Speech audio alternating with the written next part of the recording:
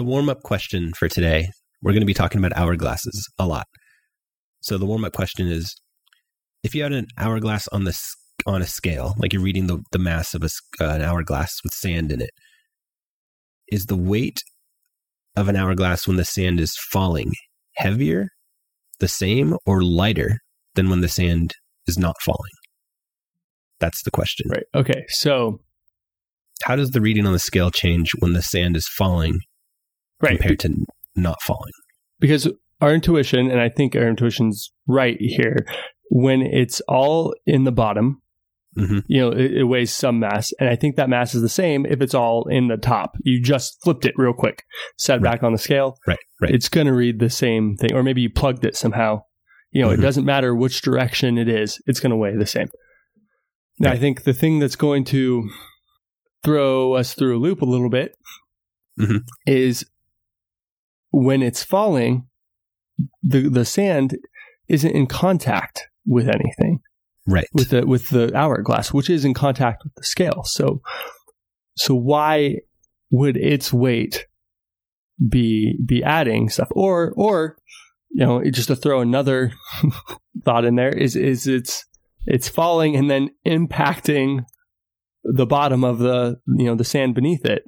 Does that impact add force to it? Makes it heavier. Like if you drop a bowling ball on your foot. Exactly.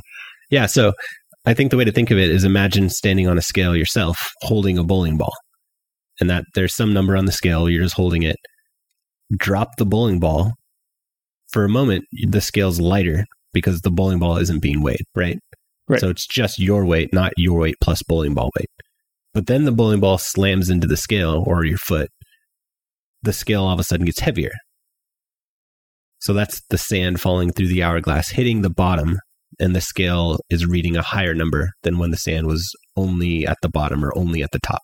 Right, because it's imparting some impulse to the system. So it's heavier as the sand is falling and hitting the bottom. It's lighter as the sand is falling, but is in the air, hasn't touched the bottom yet. And then it's in between when all the sand is at the bottom or all the sand is at the top. And those two are equal. Okay. So to reiterate what you just said, if I want to make sure I understood you correctly. Okay, I have all the sand at the bottom. I'm going to walk through an hourglass, maybe. I have all the sand at the bottom, and it reads 100. Yeah, it says 100. The scale says 100. Yeah. Okay. And then I flip it over, and right at that very second I flip it over, it still says 100. Right. But then, a snap of a finger later, there's some amount of sand that has fallen from the top, but has not hit the bottom. Right. And in that moment, it's lighter. Right. Reads something. 95. Yeah. 99. It says 99.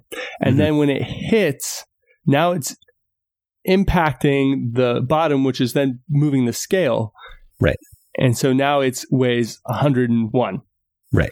And then, another one falls, and that process just repeats going through itself. And then, if you get a constant stream, I guess it's always weighing 101 or something. Right. But it's always higher than the actual weight of the sand in hourglass. I want to try that. Yeah, that was a physics Jerry question. I don't remember exactly how it was laid out, but you had to rank them, or I don't know, something like that. I think it was like you had weight as a function of time graphs, and you had to select the correct graph based on like flipping an hourglass over on a scale, something like that. Right. Yeah. So could we contrast that really quick with, this isn't about hourglasses, but it's about falling things that are weighing. Is you hear that problem a lot in physics. A guy driving a truck of birds, across a guy driving a truck of birds, his truck and birds weigh 5 tons. The truck weighs 4 tons. He has a ton of birds on his truck. Okay. The bridge up ahead can only hold 4 tons. So right before he crosses the bridge, he, reaches back and rattles all the cages and spooks the birds so they start flying as he's going across the bridge. Does he make it across the bridge? I don't think so. If the birds, we treat them as like helicopters or like hovercrafts, because they have to push air downwards, like it's a sealed vessel of air. The way the birds get lifted is the air. Like if he did that and all the birds were at the top of the truck, and then the moment he drove across, all the birds stopped flapping and then started falling back to their perch, then yes. But I think if they're flapping their wings, the upward force holding the birds up is a downward force in the air, which presses down on the truck with the same. Actually might make it worse because it's trying to accelerate the birds upward. Right. Yeah. That's my answer. So I think that's an interesting contrast. I feel like I hear that question a lot. Like I definitely heard it a few times in my undergrad career. And so like when you first asked me this hourglass question, my thought was immediately like, oh, it's going to weigh the same or something. Like I got to figure this out. Yeah. Because of the bird issue that you were just talking about. But yeah, I think a common thing that people say is exactly what you did. If the birds stop flying during the course of the bridge and they just fall, then yeah, we're okay. And that's kind of what's happening during the sand. Is it's just in that fall mode until it impacts. And it'd be like all the birds are flying, and then suddenly they get gassed and die and all fall and hit the ground at the same time. Yeah. As long as you're past the end of the bridge, you're fine. Yeah. Okay, so should we move on to our actual question for the day? Sure. Yeah, let's get started. I'll be honest, I probably looked at this video a couple days after you showed it to me, and then I thought about it a little bit, but I didn't do anything, and I didn't really start writing anything down until about an hour ago. Oh, yeah. Well, you did more than I did. I didn't write anything down. Why don't I start by just describing what's happening? Sure. So what we're trying to explain or figure out how it works is a little device. It's like a desktop tube of water, and then inside it, so it looks like an hourglass, like it is an hourglass, but it's inside a tube of water. So imagine just an hourglass in a tube of water, and the video starts with the hourglass at the top of the tube, so it's like floated.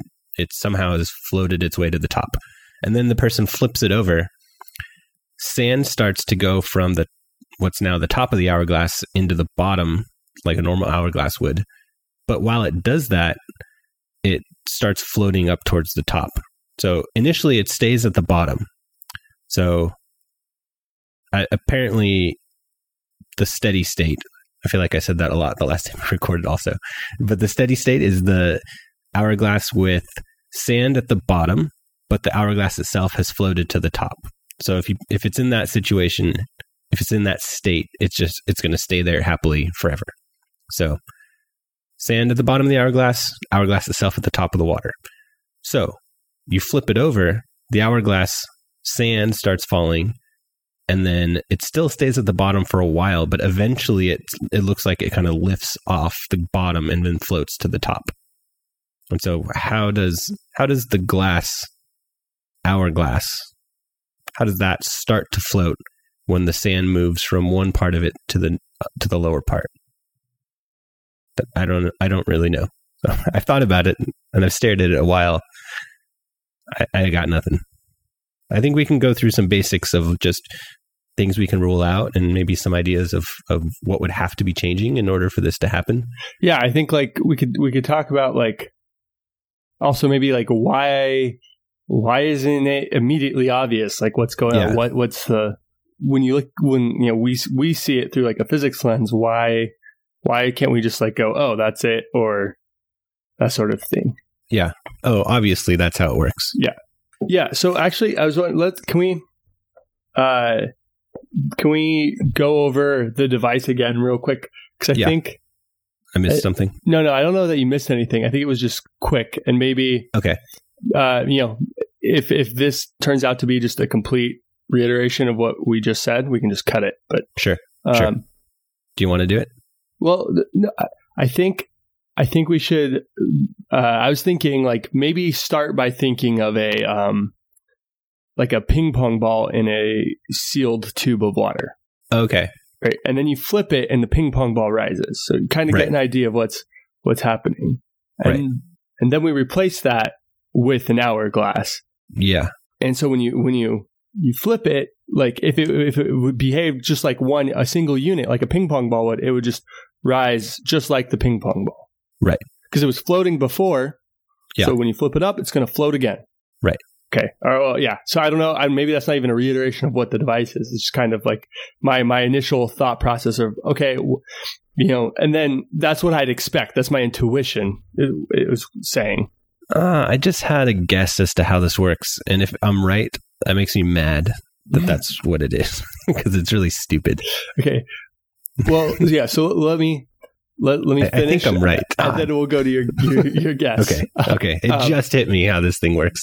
So yeah, the thing doesn't rise instantly. There's definitely a delay until the sand falls to the bottom. Which is the weird part. That's the weird part. That's strange. It doesn't just float to the top like it was initially. Yeah, so it doesn't behave like a ping pong ball. It'd be like if you flipped it, you had ping pong ball in there, you flipped it, and the ping pong ball just sat there for, a certain period of time, and then it went up. Right. So that's what this hourglass is doing. Yeah. And it seems like it's triggered by maybe a certain amount of sand transferring from the top half of the hourglass to the bottom half of the hourglass. Right. Maybe I'm wrong. I'm looking at it over and over again, and I don't think I'm right. Okay. Well, what are you thinking? I was thinking it's friction with the hourglass rubbing against the side of the glass cylinder holding the water. Oh, interesting. And it's like because the sand's when you flip it over, sand is now at the top of the hourglass portion, and the bottom is air. Oh no, that doesn't. Like imagine it wasn't an hourglass, and you had two bulbs, one filled with sand and one filled with nothing, with air, right? Uh-huh. How would that thing float? It would float by flipping over and having the sand on the bottom and the air on the top, right? Yeah. Like if they were two separate containers, you can't transfer between them. Right. Yeah. The stable state is for the glass bulb to be up. The one with the air in it would I would think pretty much instantly flip. If you think of the hourglass not being an hourglass, meaning don't allow sand to transfer from one side to the other. What if it was sealed and sand couldn't move from the top to the bottom like a normal hourglass does, but instead it's just sand on one side and air on the other?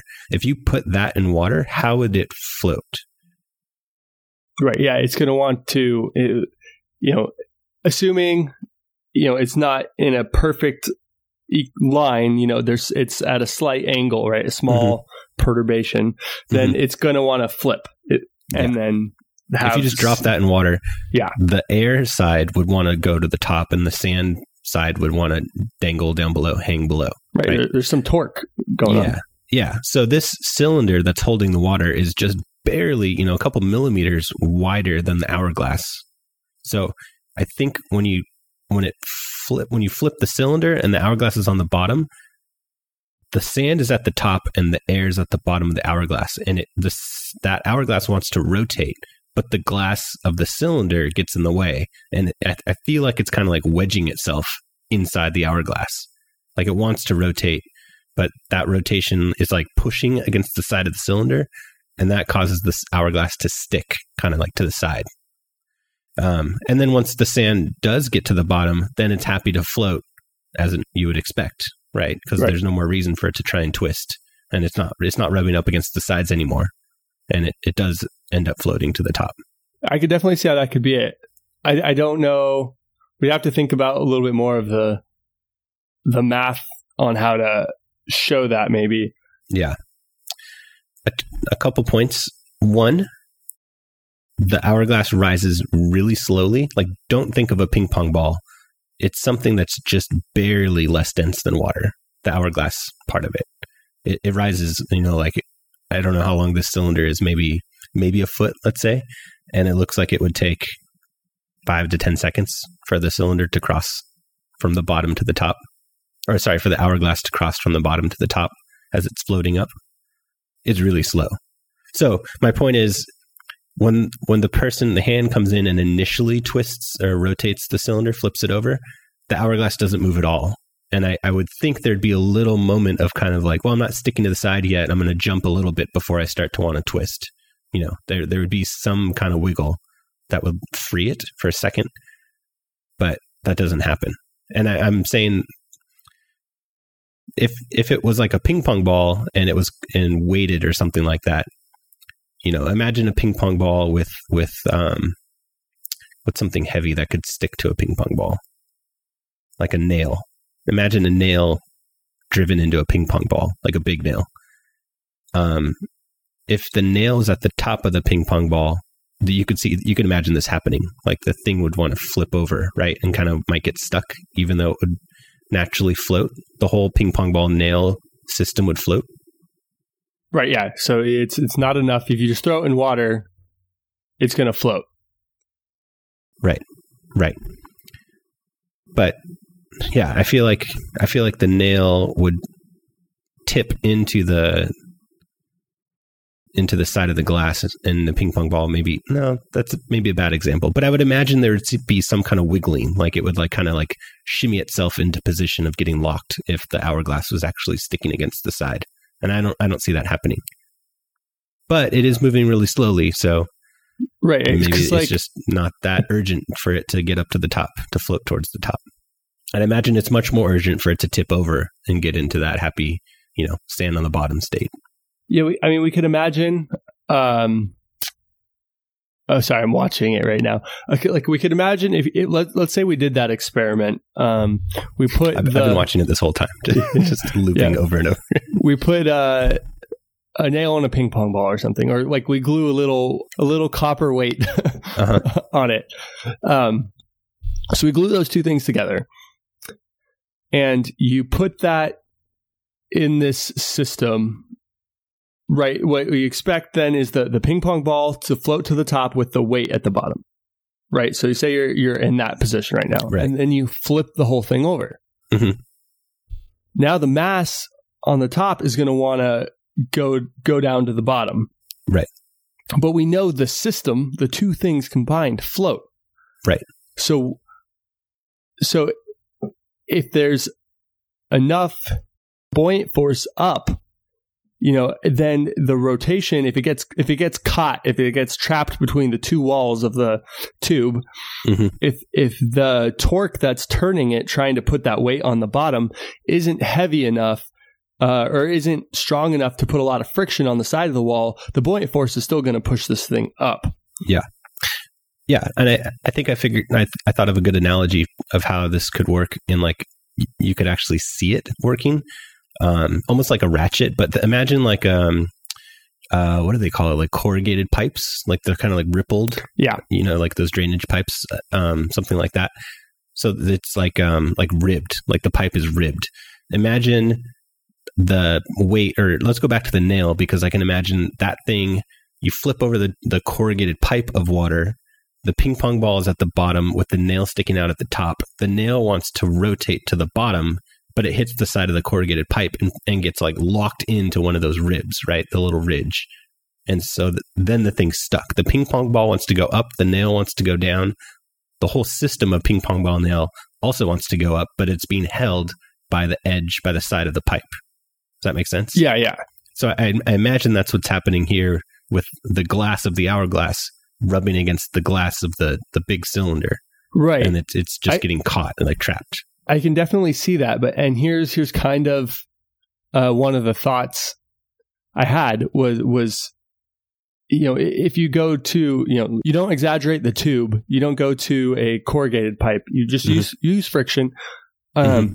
If the amount that it wants to rotate isn't a lot, I'm trying, if there's not a lot of torque on it, then the friction mm-hmm. between the wall and the ping pong ball nail system is going to be small. So if the buoyant force is still real large, it's just going to push the whole thing up. Right. And it'll float. It'll just float with the nail on top mm-hmm. until it hits mm-hmm. the top. But if the buoyant force is small enough, then it's going to get caught.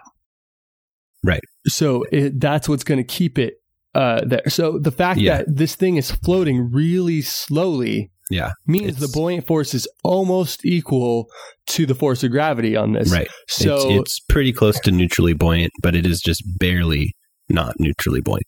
Right. So I think that's a really good, put that in the pro side of your friction idea being right. Right. Yeah.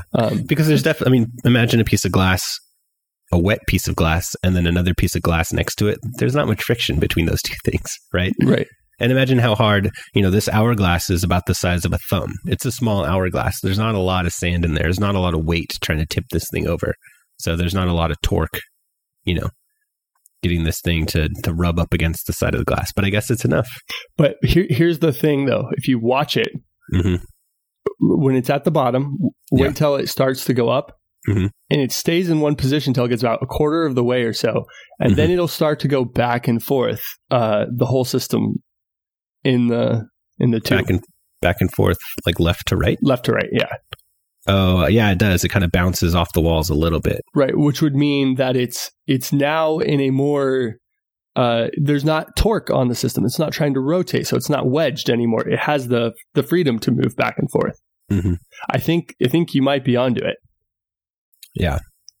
That's a bummer. That's definitely not as exciting as I thought it was. Well, I took a different route, a totally different route. Okay. It's more mathy. I still could be wrong. I still could totally be wrong. So, but I like it. I think we have two little bits of info looking at it that are for that. I mean, we expect there to be that torque present. Right. It doesn't initially move back and forth, meaning it seems like it's wedged in between the two walls of the glass tube. And then, lastly, the buoyant force is really small.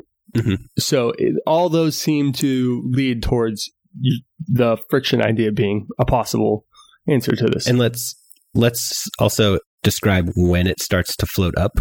It's not instant, and it's not when like half the sand has gone through, and it's not when all the sand has gone through. Maybe a quarter of the sand has gone from the top to the bottom. Yeah, it's a little difficult to tell because it's not linearly the same, because the amount that's left in the bottom, part of the inverted pyramid, even though it could look like a lot, the base part of the pyramid has a lot more volume to it, so it's hard to exactly guess it. But it looks like maybe I would say a quarter to half, somewhere in there. That's what I would say too. So I think that leads to the evidence that that tipping rotational torque pressing against the side of the glass force is decreasing as the sand moves to the bottom. Right. Yeah. Like if we go back to our ping pong ball nail system, it's kind of like, okay, imagine it's stuck there wanting to rotate in your corrugated pipe, and somehow you could magically pull the nail through the ping pong ball to the bottom. Right. Now it's going to float. That's what's happening. Yeah. Exactly. I really like it. I mean, I feel like it's right, but I don't like it because it's stupid.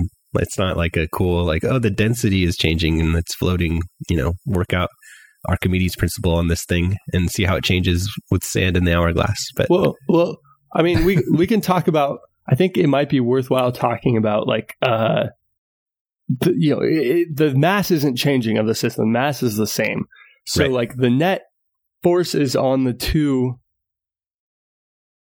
objects, at least in terms of just your basic buoyant and mass force. If you put this thing in water, it should be the same in terms of net forces. Right. So what I was hoping for was a solution that didn't depend on the cylinder of water. I was hoping for something that says, let's take this hourglass and put it in a pool, a huge pool, and turn it over when it's on the bottom and watch it float to the top eventually. But based on my solution, that's not going to happen. The cylinder itself plays a crucial role in how this thing works. So maybe there's some better way to talk about this without referencing all the math. So, because people can't see the math. But essentially what I did here, I've decided to treat this thing as two cans. This is why I just kind of depicted them as on top of each other. And then I said, okay, let me consider all the forces acting on the bottom cam. Or I guess, this is my a mistake. I don't know. But so what I said is, okay, on the bottom can, we have the pressure times the area at the top of it going downwards. And then, so that's the negative P2A. And the pressure on the bottom of the can times the area going upwards, it's P3A, minus its mass, or its weight, MBG. Right. And I said, okay, now if the top object has some net force down, we'll have to subtract that out too. So if that net force is, that would be the mass of it going down plus, its buoyant force essentially. And then the next line, you see, okay, that the two forces, Newton's third law, cancel at the interface between the two. And so then you just end up with this equation that says, okay, the sum of the forces on the bottom is equal to this system. And, essentially this is really boring, but I think you could just, if all my math is right so far, my physics, then you could just essentially set the volume of this thing and the masses to be such that you'd be able to neutralize this force once the bottom weighed more than top or top weighed more than bottom. Does that make any sense? No, I don't. I think you just did a complicated, like Archimedes principle calculation for the entire object, but you did it for two separate objects. Right. Yeah. So it can boil down to the entire object. Like rho is the density. So to explain what's happening, you have MT and MB, mass top, mass bottom. They have it's assumed to be a cylindrical object with area A, cross-sectional area circular A, and it's upright, so it's like having a can on your desk. And then half the height is R. So the top has a height R and the bottom has a height R. And then you worked out the pressures at the top, the middle, and the bottom of the object, and then the weights of the two different objects, and then balanced all the forces on the bottom object. But then it ended up that the sum of the forces on the bottom object is equal to... Yeah, I mean, so rho is the density of the fluid around it. Right. Right? Yeah. So you have 2R times A. That's the volume of the entire object. Right?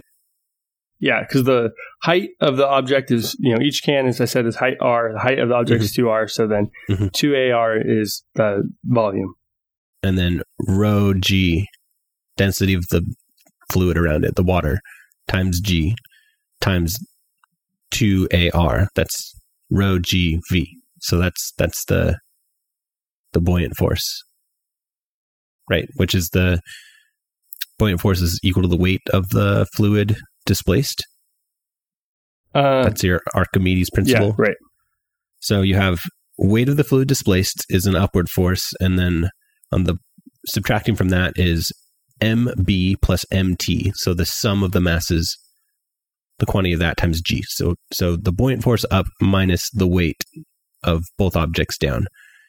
Now, I don't know that that's right. If sum of the forces equals that, I don't know that that's the sum of the forces on the bottom can. I see what you're saying. Because it's like for the whole object. That's the sum of the forces on the whole object. And I think the problem is you kind of calculated the force of the top on the bottom and kind of lumped it all together. Trying to think of what the mistake in the logic is. I think the mistake in the logic is you called what you kind of curly bracketed and said top can. Uh-huh. That should just be some F. Okay. And then there should be an equal F upward from the bottom onto the top. But since this isn't balanced, I don't know that you can just say those things are necessary. I mean, I know they're equal from the third law. Like that's definitely true. But I don't know if the F of top on bottom is equal to the other forces on the top can. Because it's not in equilibrium. It's accelerating, right? So sum of the forces doesn't equal zero. So the interaction force doesn't equal all the other forces. All right. So, okay. If we're going to that top equation real quick. Okay. So everything except the curly brackets, you think we're good on. Yes. That would be the sum of the forces on the bottom half of that can if it was just by itself in a fluid. Right. Okay. Then we have to add, if the force of the can above it is downwards, the net force is down. Right. So let's just assume that. It could be upward, but let's just make a guess that it's down. Right. Then we have to subtract that force as well. Yes, there's a downward some interaction force. Yep. Okay. And then what is that force then? It's the mass. What is it equal to? Yeah, yeah. Well, then we have to go into, so you wrote out some of the forces on the bottom can. You need to write out some of the forces on the top can. But my problem is you're making the assumption that some of the forces equals 0. That's not true. I don't think I've assumed that anywhere actually yet. But you did by not including any sort of acceleration in that top can curly bracket part. So write out some of the forces on the top can. Okay. All right. I see what you're saying. Can we make the argument without me having to rewrite this real quick? Mm-hmm. Okay. What about when look at the state where it is in equilibrium. Okay. If it's in equilibrium, then what you wrote is correct. Okay. Minus, I guess there's technically a normal force on the bottom can. Due to the top can? No. Due to the floor or whatever. It's sitting on the bottom. Yeah. Oh, that's an interesting question. Going back to the original video, because let's imagine this thing was in this tube, this cylinder of water was infinitely long. Uh-huh. At some point, all the sand would be on the bottom of the hourglass, and the hourglass would be floating upwards slowly, like we see it, right? Right. It'd be gradually picking up speed because those forces are not balanced. It is not equal to, the buoyant force is not equal to the weight. So there would be some acceleration. Well, I guess it could reach like a terminal velocity in the fluid, but let's ignore that for now, right? So it's accelerating upwards in this infinite tube of cylinder of water. Okay. You follow me? It's moving, and then we flip it. The infinite tube, we flip. Right. What happens? Yeah, so... Because now we don't have a normal force. Like, I did that to get rid of the normal force. Like, we don't have to worry about it sitting on the top or bottom. And I think we'd have the same situation. I think it would just stop in place if my friction idea was correct. Yeah, or I mean, with momentum, it slowly come down, to a stop somehow. Yeah, it would kind of like drag on the sides. Yeah. And eventually stop. And then until the thing flipped, it would go up. And then it would keep going up. Okay, let me add this really quick to the argument. See if this does anything. I picked a bad variable, I think, but I think it's still kind of valid, maybe. Okay, so I'm trying to think about this thing when it's just resting on the bottom. Okay. And okay, maybe I need to include a normal force, and maybe that would help. But okay, so the last bits that I've added is, you can see, I didn't label my lines, but there's a equals rho GV minus mass of the bottom times gravity minus mass of the top times gravity. What's A? Okay, then I'm saying little a. Little a. It's some constant. It can be, I'm saying, what if the mass of the top is heavier than the bottom? Okay. Then you work this down. Okay, and then I said, okay, we're in the equilibrium position. That's where I set it equal to 0. Because the net force is, I guess I should add a plus n there. Okay. But, okay, then the A has to be, the mass of water displaced minus 2 times the mass of the bottom in order to keep it down. Okay. So once A gets smaller than that, would that be right? Then it would be floating. I don't know. That's why I'm trying to work out. I haven't thought like the logic through yet. I've just put a bunch of numbers on a piece of paper. Mm-hmm. So I'm trying to say is if you imagined it as two cans, and then the top can was holding down the bottom can. I think we're stuck in a loop of, like, I don't know if circular logic is the fallacy, but we did something, we assume we're working incorrectly on this problem. So hear me out as to why. So at some point you wrote sum of the forces equals 0. That's on this paper right now. Yeah. Right. So that means that the bottom can is not accelerating up or down. Right. But that means that the top can is also not accelerating up or down. Right. They're both just resting on like the bottom surface. Ah, right. Okay. No. Okay. I think everything's okay then. Yeah. I think if I'm, or you can imagine maybe it's neutrally buoyant. One of the two. So my problem was thinking that it was neutrally buoyant, because if it's neutrally buoyant, there's no reason for the top can to touch the bottom can and to apply a force. Like, you can just set them next to each other and they won't press on each other if they're both neutrally buoyant. Right. So I'm assuming that for some reason the top can, let's say, is not neutrally buoyant. It's heavier. It's going to sink. The bottom can is lighter. Maybe it's going to float. The two combined is neutrally buoyant. Maybe. Okay. So that's why I'm subtracting off that top can part. Is I'm saying, okay, if the top can is not neutrally buoyant, it's heavier for some reason. It's going to put a force down. Mm-hmm. Then you work through all this, and then I'm saying, okay, how much heavier? What is this mass of the top can? Let's just imagine it's the mass of the bottom can, and then some amount more, A. Right. And now I want to say, okay, well then, like, what does A have to be to keep it 0, to keep it neutrally buoyant?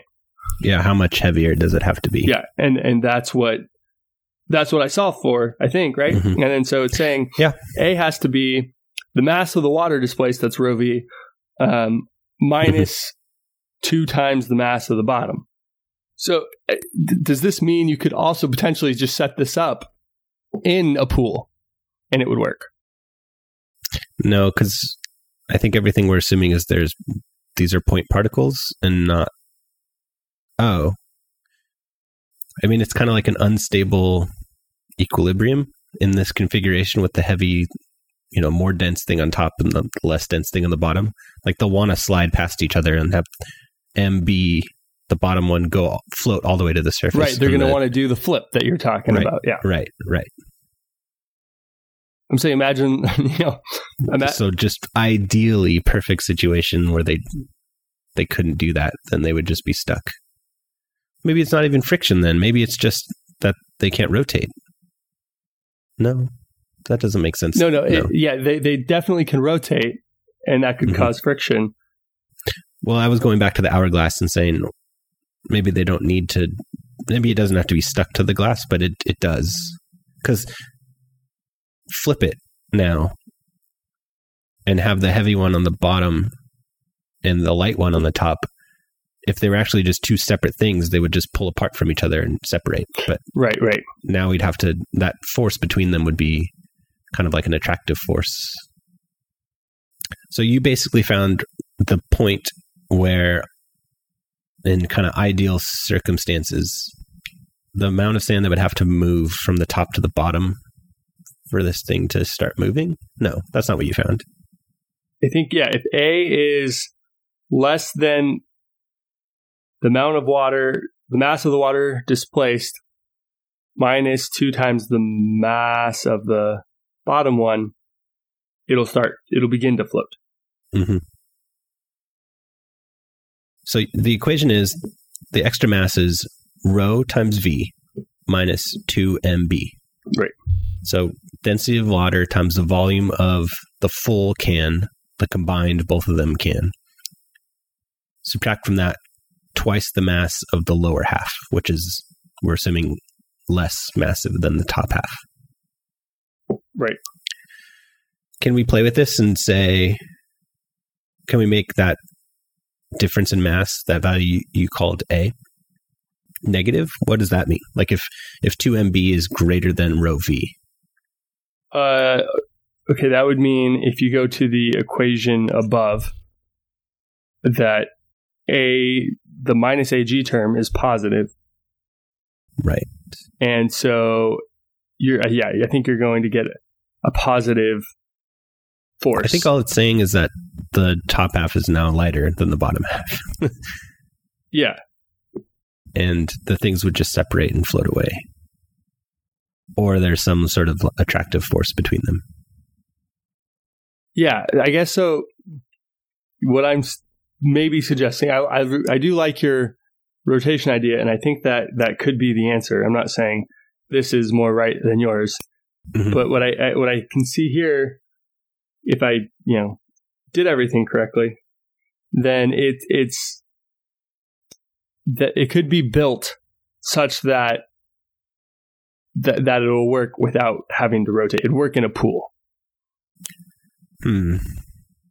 But okay, all right. So rho v is the mass of the water, right? That's displaced. Right. So is there? Yeah, I'm trying to think. It seems like we should be able to kind of play with this a little bit and see if we can see if it makes physical sense. I'm struggling to figure out how to do that, and I think that's what you were kind of getting at too. Is like if we, is this situation where you have the mass of water displaced minus 2 times the mass of the bottom you can create that presumably, right? Mm-hmm. Can we write volume V in terms of the mass of the two halves? The volume should be the mass of the two divided by the density of whatever the can is made out of. Oh, but we're assuming they're two different objects, so I guess we can't really do that. Well, we could just separate it into two, the volume, and do it for each individual. It's going to get really messy. Thing. Look. I'm just wondering if maybe that minus 2mb, I don't know why that throws me off. But it does make sense because make A 0, which means they're both equal mass. Make the difference in mass 0, the little a. Uh-huh. That would just say that rho v, which is the mass of the fluid displaced, is equal to 2mb, which means the mass of the fluid displaced is equal to the mass of the full cylinder, because 2mb at that point, if A is 0, if the difference in mass is 0, then 2 times the bottom mass is equal to the full mass, right? Okay, yeah, right. Which is equal to the mass of the fluid displaced, which means that the buoyant force equals the force of gravity on the entire can combined, which means it's neutrally buoyant. We're kind of making two assumptions. One is that it's not accelerating, and the other is that there's no difference between the top and bottom masses. Right, yeah. I'm trying to... Yeah, I'm assuming it's not accelerating because at the beginning of this whole process is it's not accelerating. Yeah, I think it's because, I could replace, let's see, I want to know when this is less than or equal to 0. When A is greater than or equal to rho v minus 2mb, the force is downward. Yes. Which then there's presuming if it's resting on the bottom, there's a normal force to keep it up. Right. And so then those two are just going to counteract until A is equal to rho v minus 2mb. And then at that point, it's going to flip. A will flip, and then so the forces will be greater than 0, the sum of the forces, so it'll move up.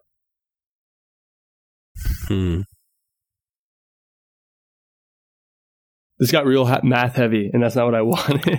We cut out a lot of this. Yeah, it's not too complicated, but it doesn't make sense.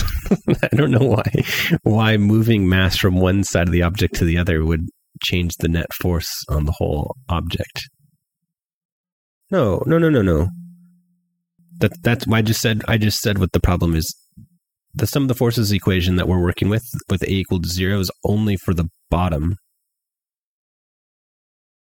Right? Okay. So that means all of a sudden acceleration being, or some of the forces being downward, right? When A is big, that means there's more force on the bottom half pushing downward. Good. Sorry, okay.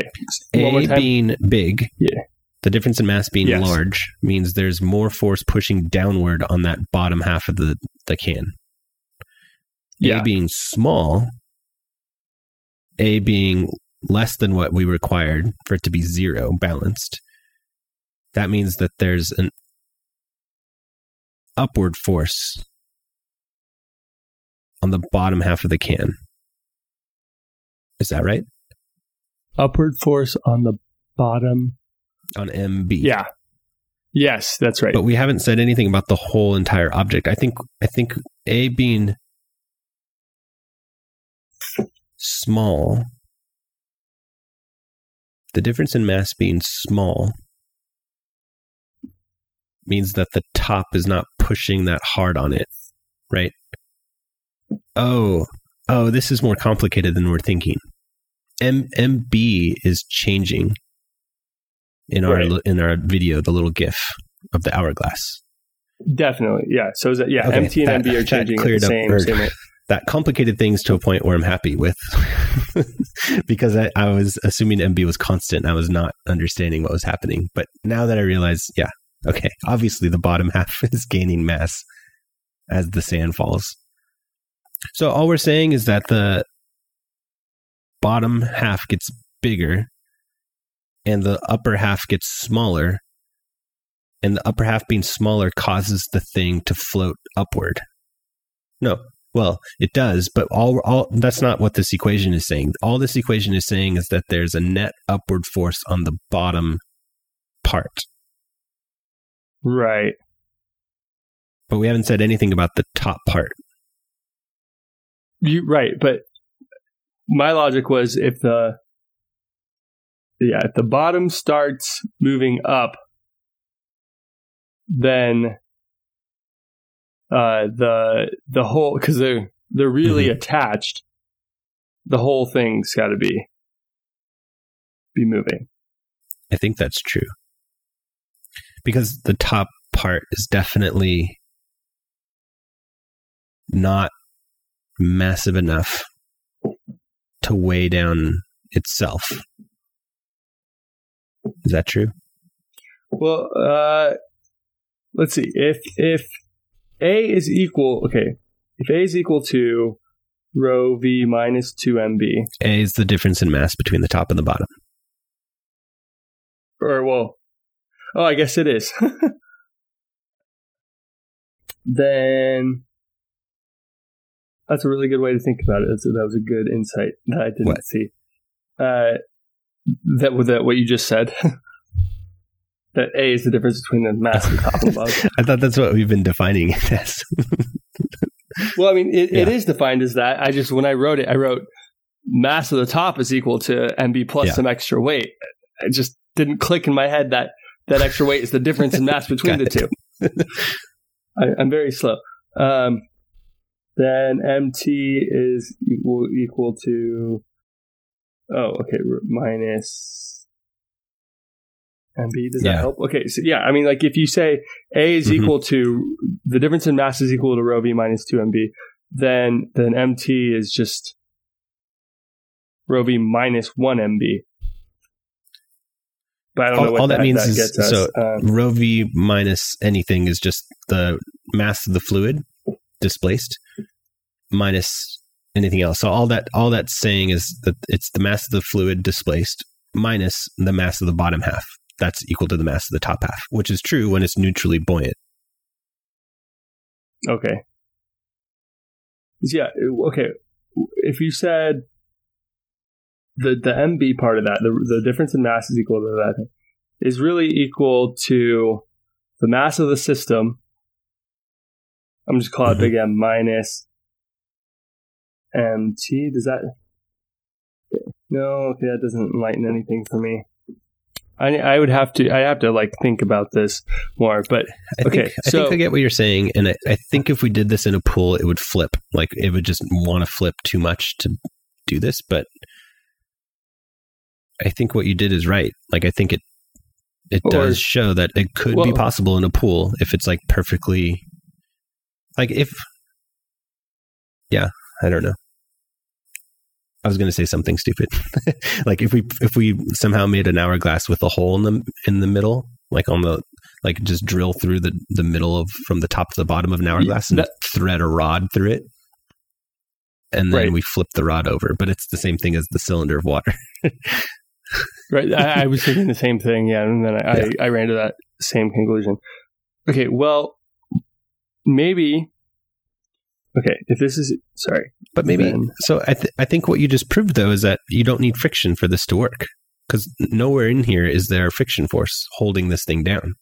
Yeah. Yeah. I agree. Like I included a frictionless thing. We could add more forces through friction. That would only help everything. But I think you just proved by writing it out without friction that it would work. Yeah, as long as you set the masses correctly, maybe. I think I have one sentence that could summarize both of our work. Basically, a unified theory of how this works.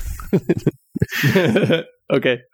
If we constrain an hourglass to one-dimensional motion, this will happen.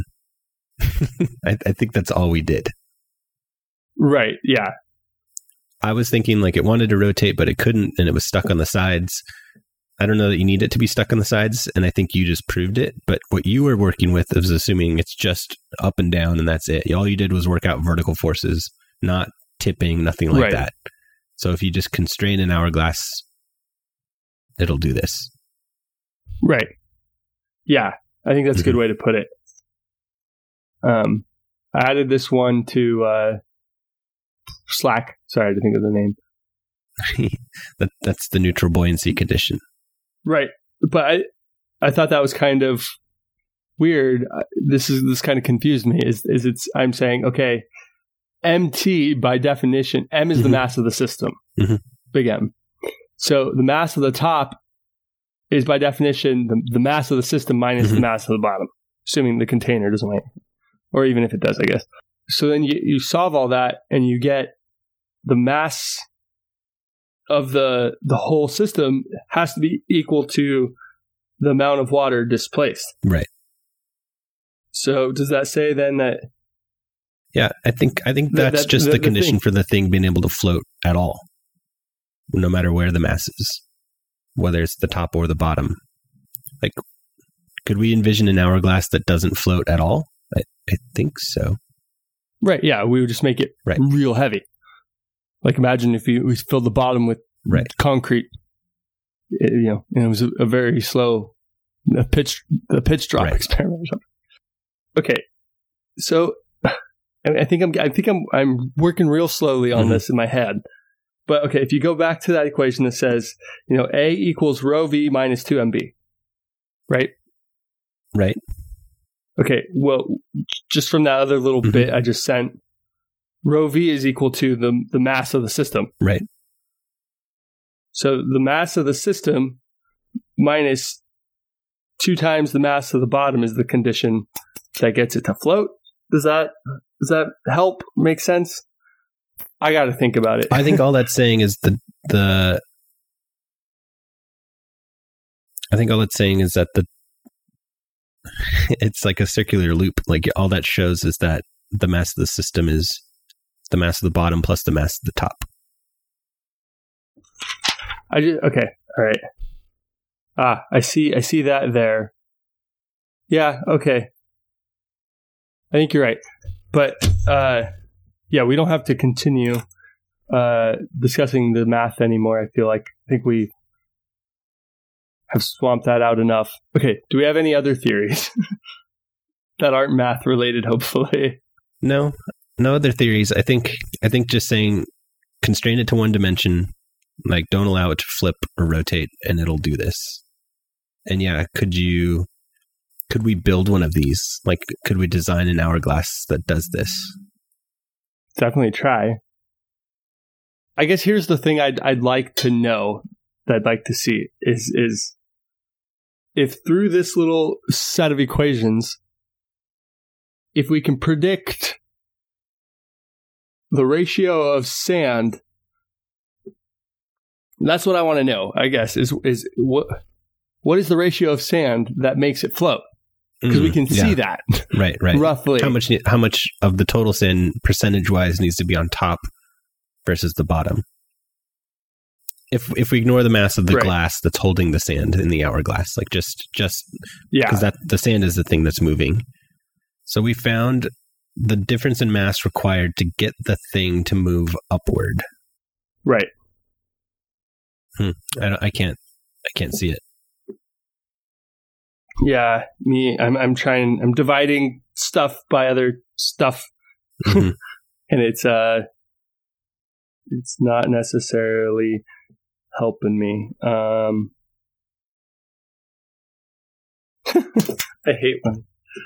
hate when I get stuck in a circular mathematical loop. Mm-hmm. I just wrote like 3 equations and they ended up back with like the same stupid thing. Yeah. Yeah, okay, maybe we'd have to think about it more. But so we can look it up later, over this next week and try and decide what we think. But and I can LaTeX, maybe, if I can draw pictures. I can LaTeX this argument up and we could post it to somewhere. Okay. I think we cracked it. We're going to think about it a little bit more and come back with a more rigorously analyzed explanation. Yeah, or maybe see what other people say and see if they agree. Maybe there's stuff online about this. Do we want to go there? I think so. I think if we just look it up, I think that's valid. Yeah, and see if people tend to agree with us or not, and then. Right. This is like, the podcast is like, you take the test in class and then you're given a redo chance and you just go home and it's open anything. Just open note, open internet, ask your, friend who has a PhD in physics. Although that didn't help me here. So if you want just a very brief glimpse, I don't know if you want to include this or not, but the top comment of on Reddit, where I don't know if that's where you grabbed this from, but I think I did. I think I saw it and I purposely didn't click on I just looked at the picture and I just pulled the picture and I didn't read anything. Yeah. So maybe we want to include, this is from user Lufa. Okay. Submitted this GIF, and user End112016 says, and he has the it looks like it's the top rated comment. He says, I had one of these once. When the air is mostly in the bottom bulb, it tries to rise and the top tries to sink. So the hourglass tips a little and gets jammed. As the sand falls down, it straightens out and can rise. Well, that's score 1 for me. Right? Yeah. So the very first thing, he agrees with you. But I don't know. I mean, I don't think it needs to get jammed. Like, I think you just showed that it would just do this. I don't really know why, though. It still bothers me that it's not neutrally buoyant to begin with, and then it crosses neutral buoyancy. Like, it goes from negative buoyancy to positive buoyancy. That's still kind of not feeling good.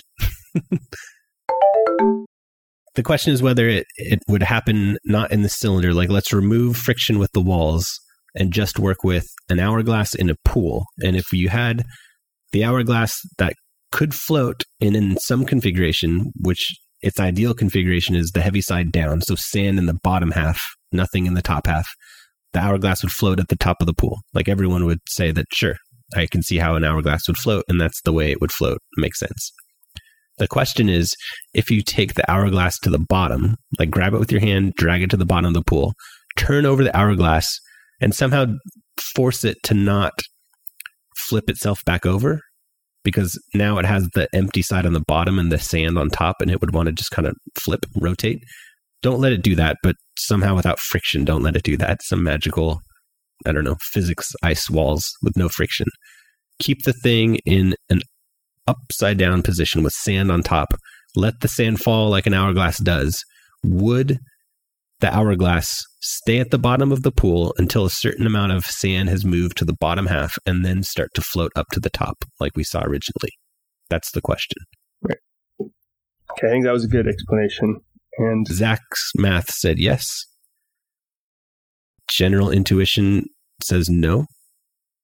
And which is why we're struggling so hard with it. I think we both agree that my explanation of the friction and the tipping of the thing kind of like getting wedged, it does make sense. I don't know, there's not a lot of friction, but maybe that's fine. Like glass on glass with water in between, that's pretty not frictionful.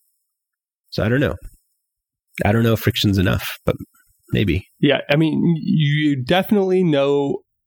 I'm convinced that your description is happening either way. Yes. Because of the lateral motion that you see as the sand drains. Right. That's got to be happening.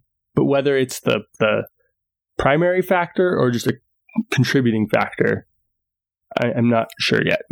Let's imagine like let's go extreme, a bowling ball and a piece of styrofoam.